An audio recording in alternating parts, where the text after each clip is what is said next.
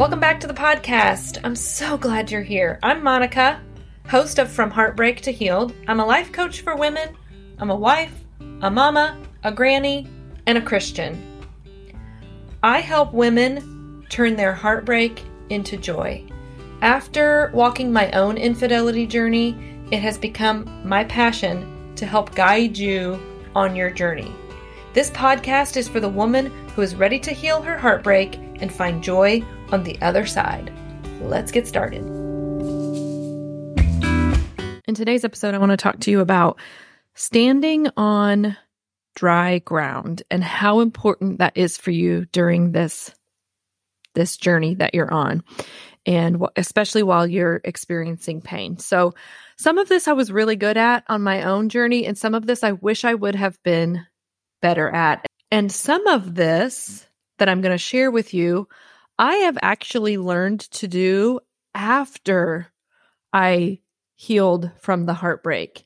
So I want to share today with you 5 ways that you can be sure that you are standing on dry ground, because you have got to get yourself, sometimes it can feel like when you're walking through this infidelity journey that you're in like quicksand. Or for me, I felt like I was on this like hamster wheel, and no matter how hard I would spin the wheel, I didn't really go anywhere. I just was stuck. Or another way I often described it is I'm doggy paddling, and I would say all the time, I'm just barely keeping my head above water. And number one of the things I'm going to talk to you about is saying that doesn't serve you well, but also you've got to get yourself to a place where you don't feel like you're barely treading water to stay afloat, because that doesn't let you show up in your best way for yourself, for your marriage, for your children, for whoever, your job, whoever you're needing to show up for. So I want to talk about 5 ways that you can make sure that you are standing on dry ground. The first one is to take responsibility for your stress. I read a really good book that shared about the stress cycle. And I honestly would like to do an entire podcast on like the stress cycle and what it is, how you can get yourself out of it. But I won't go into all of that today. But learning to manage your stress is so important. When my former husband and I separated, I had been a working mom for about 6 months maybe. I had always been a stay-at-home mom previous to that. So I had the stress of being a working mom. I added on the stress of being a single mom. I added on the stress of separating and going through a divorce. I added on stress of purchasing a new home and moving out of the home, the only home that my kids had remembered. And I remember one time looking up some like stress tests, like how much stress do you have in your life? And you had to score all the things happening in your life. And my score on that test was like off the charts. So one of the ways that I learned to take responsibility for myself was I learned to have compassion for myself and be like, yeah, you have a lot of stress in your life right now. Of course you're feeling this way. That was one way. Another thing that I have since learned that I wish I had known then, and I am telling you now, is I would have done a better job of having a doctor who knew how to check my cortisol levels, check my adrenals to see if I was in adrenal fatigue, because there's so many things I could have done to avoid the overwhelm and the sometimes suffocating amount of stress that I felt like I was under, especially in those beginning days. If I'd learned how to take responsibility for myself, if I'd learned how to complete the stress cycle, I would have slept better. If I had slept better, I would have had more energy. Like I could just go on and on about how I wish that this was something I had done a better job of. So, kind of to recap, for me, if I were to walk through this again, what taking responsibility for my stress would look like would be cutting out the things in my life that aren't necessary, whether that's things I do, cutting out people who aren't showing up for me, bringing me joy, all of that. It would be finding a functional medicine doctor who would test my cortisol levels, test my adrenals, just see overall, is my body in fight or flight? How is my nervous system? I would also pick up some activities that help to complete the stress cycle, running, dancing. There's a lot of ways you can do that. But I would find a way, and this is actually something I was good at. I picked up running during my divorce. So I was actually getting myself through the complete stress cycle not each time, but every time I would run, that would help complete the stress cycle. And that's the only way you can move out of it, is to complete it, because we often get stuck in the middle of it. So that is the first thing to get yourself on dry ground, is take responsibility for your stress and do the things that you need to do to help alleviate some stress and take care of your body. Number 2, take care of your mind. And this one I didn't learn until after I went through my healing journey. But about 3.5 years ago, I hired a life coach, and she taught me how to take care of my mind. She taught me how to find my thoughts, subconscious and conscious. She helped me to see that what my mind was feeding me was creating the results in my life. And so when you can learn to take your thoughts captive, and in the Bible it says, be transformed by the renewing of your mind. So when you learn to take care of your mind, what happens is you realize you get to create the life that you want. So I highly recommend you get yourself a life coach, one that's trained in a thought framework that can help you take care of your mind. And you spend a few sessions with them. When I'm taking on new clients, I don't do any less than 12 sessions, because I feel like you need at least a good 3 months to really understand the concept and learn the tools to be able to self-coach yourself later on. But I have clients who then do 12 weeks and then they want to renew. So there are some great books written by a doctor, Dr. Caroline Leaf. She talks a lot about your mind and how to take care of your mind. So I highly recommend her books. But honestly, for me, the most transformational thing that I have done for myself in learning to take care of my mind was hiring a life coach. And I have gone on to hire multiple coaches in my life because it has just been such a powerful thing in my life. And then I got my own coaching certification, and I'm now life coaching. Just amazing how your life can transpire. Okay, number 3 is take responsibility for your emotions. This is another one that I did not learn how to do until I hired a life coach.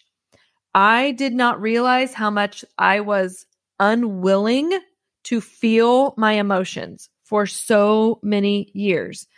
But the problem with that was when I was unwilling to feel my emotions, I was missing out on all the good ones too. And so really learning to, number 1, understand what emotion you are feeling, and then learning okay, what does anger feel like in my body? What does frustration feel like? What does embarrassment feel like? What does joy feel like? I had to relearn what all of these different emotions felt like. And side note, one of the things that I've noticed is anytime I'm feeling a negative emotion, I feel it in my gut. And I have major gut problems. And I'm like, there's probably a connection there. But one of the things that a life coach can do for you, or anyone trained in this kind of work, is They help you to uncover the emotions that you're experiencing in your life. And then they also help you to create the emotions that you want.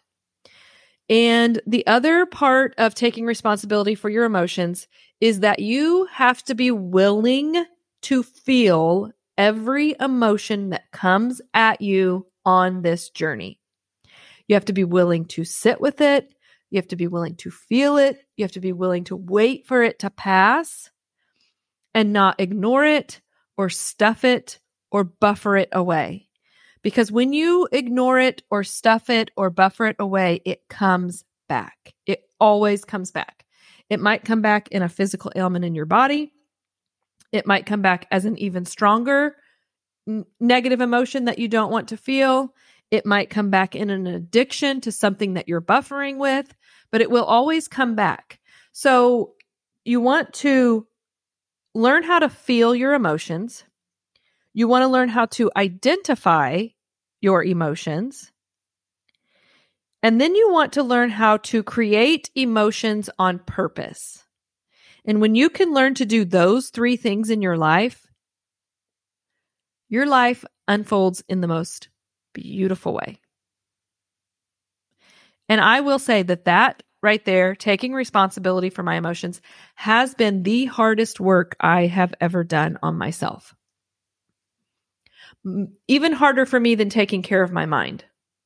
But learning to really sit with emotions and figure out what emotions they were has been the hardest work. And it's work I'm still doing. I'm still not there. Like, I recently realized I don't really know how to feel anger.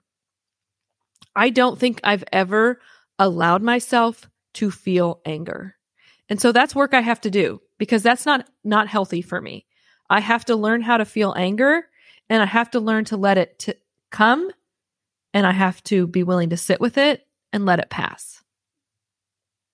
So, number 3 is take responsibility for your emotions.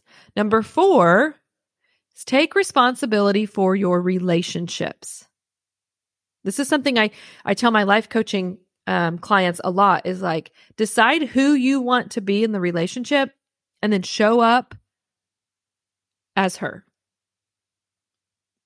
So in whatever relationships you have, work relationships, relationships with your mom, your dad, your siblings, your children, your spouse, whatever relationships you have in your life, take full responsibility for them. And be willing to commit to those relationships and be willing to show up in those relationships as the exact person you want to be.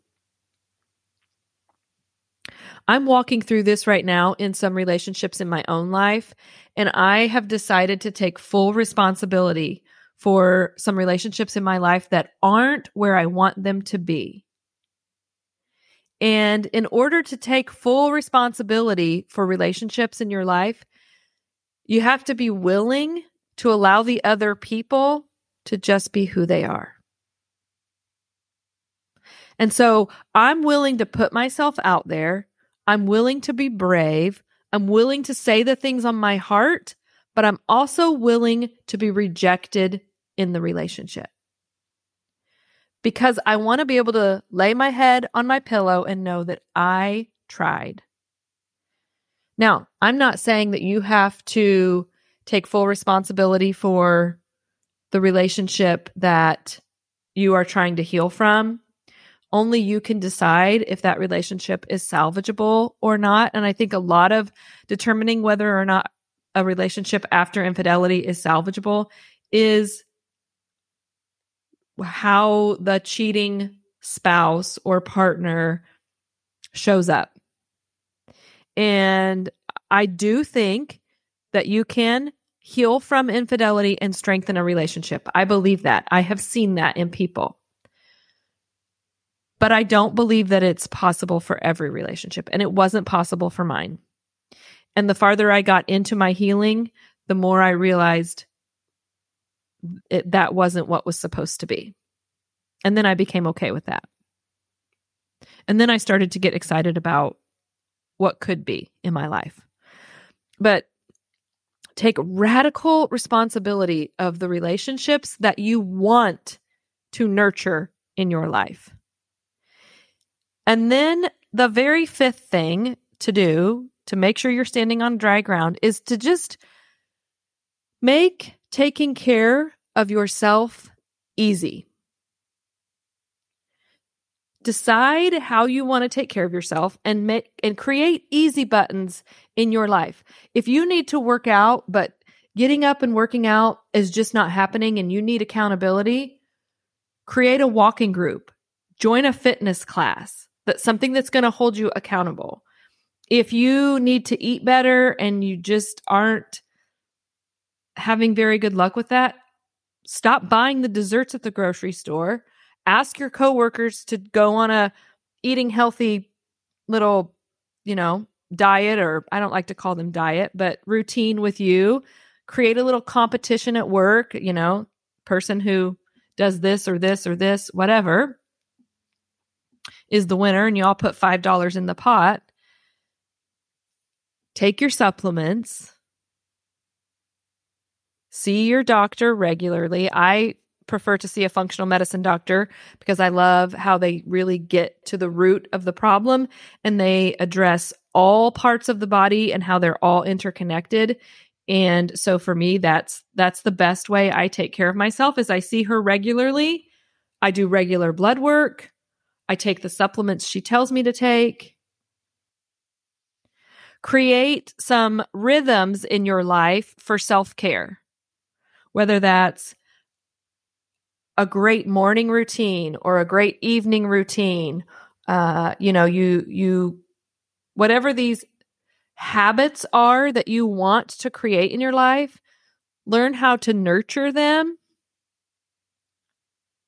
But just make taking care of you easy. Okay, so there you go. 5 ways to be sure that you're standing on dry ground. I'm going to go over all 5 just real quick. Number 1, take responsibility for your stress. Number 2, take care of your mind. Number 3, take responsibility for your emotions. Number 4, take responsibility for your relationships. And the 5th one is make taking care of yourself easy. And I promise when you do those 5 things, your life will get better. So I hope this was helpful. I hope this gives you a little bit to think about, some ways to help you maybe get out of overwhelm, to feel like you can stop treading water with your head. I remember so vividly, I spent months just when I would close my eyes, I would picture myself treading water and slipping under my mouth slipping under the water, and I'd get full of water and I'd come back up and I'd cough it out and I'd slip back down and I'd cough it out. Can you imagine what I was creating in my life when that was what I was carrying around as the picture of my life? I mean, just thinking about it right now overwhelms me and wants me to give up and go lay down and take a nap. But I think if you can do these 5 things and just start with one at a time, but if you can do these 5 things, you are going to be able to show up so powerfully in your life. And then when you can show up powerfully in your life, that's when you get to create the life that you want. That's when you get clarity on what's the next right thing to do in your relationship. So I hope that was helpful. That wraps up today's episode. I would love for you to leave a rating with a review. Be sure to check out the show notes for all the other ways that you can hang out with me. If you're looking for more one-on-one help in your healing journey, I'm opening a few more spots for coaching. You'll get 12 weeks of one-on-one coaching with me specific to your needs. You will also get a copy of my Joy Creator Journal, which is literally worth its weight in gold.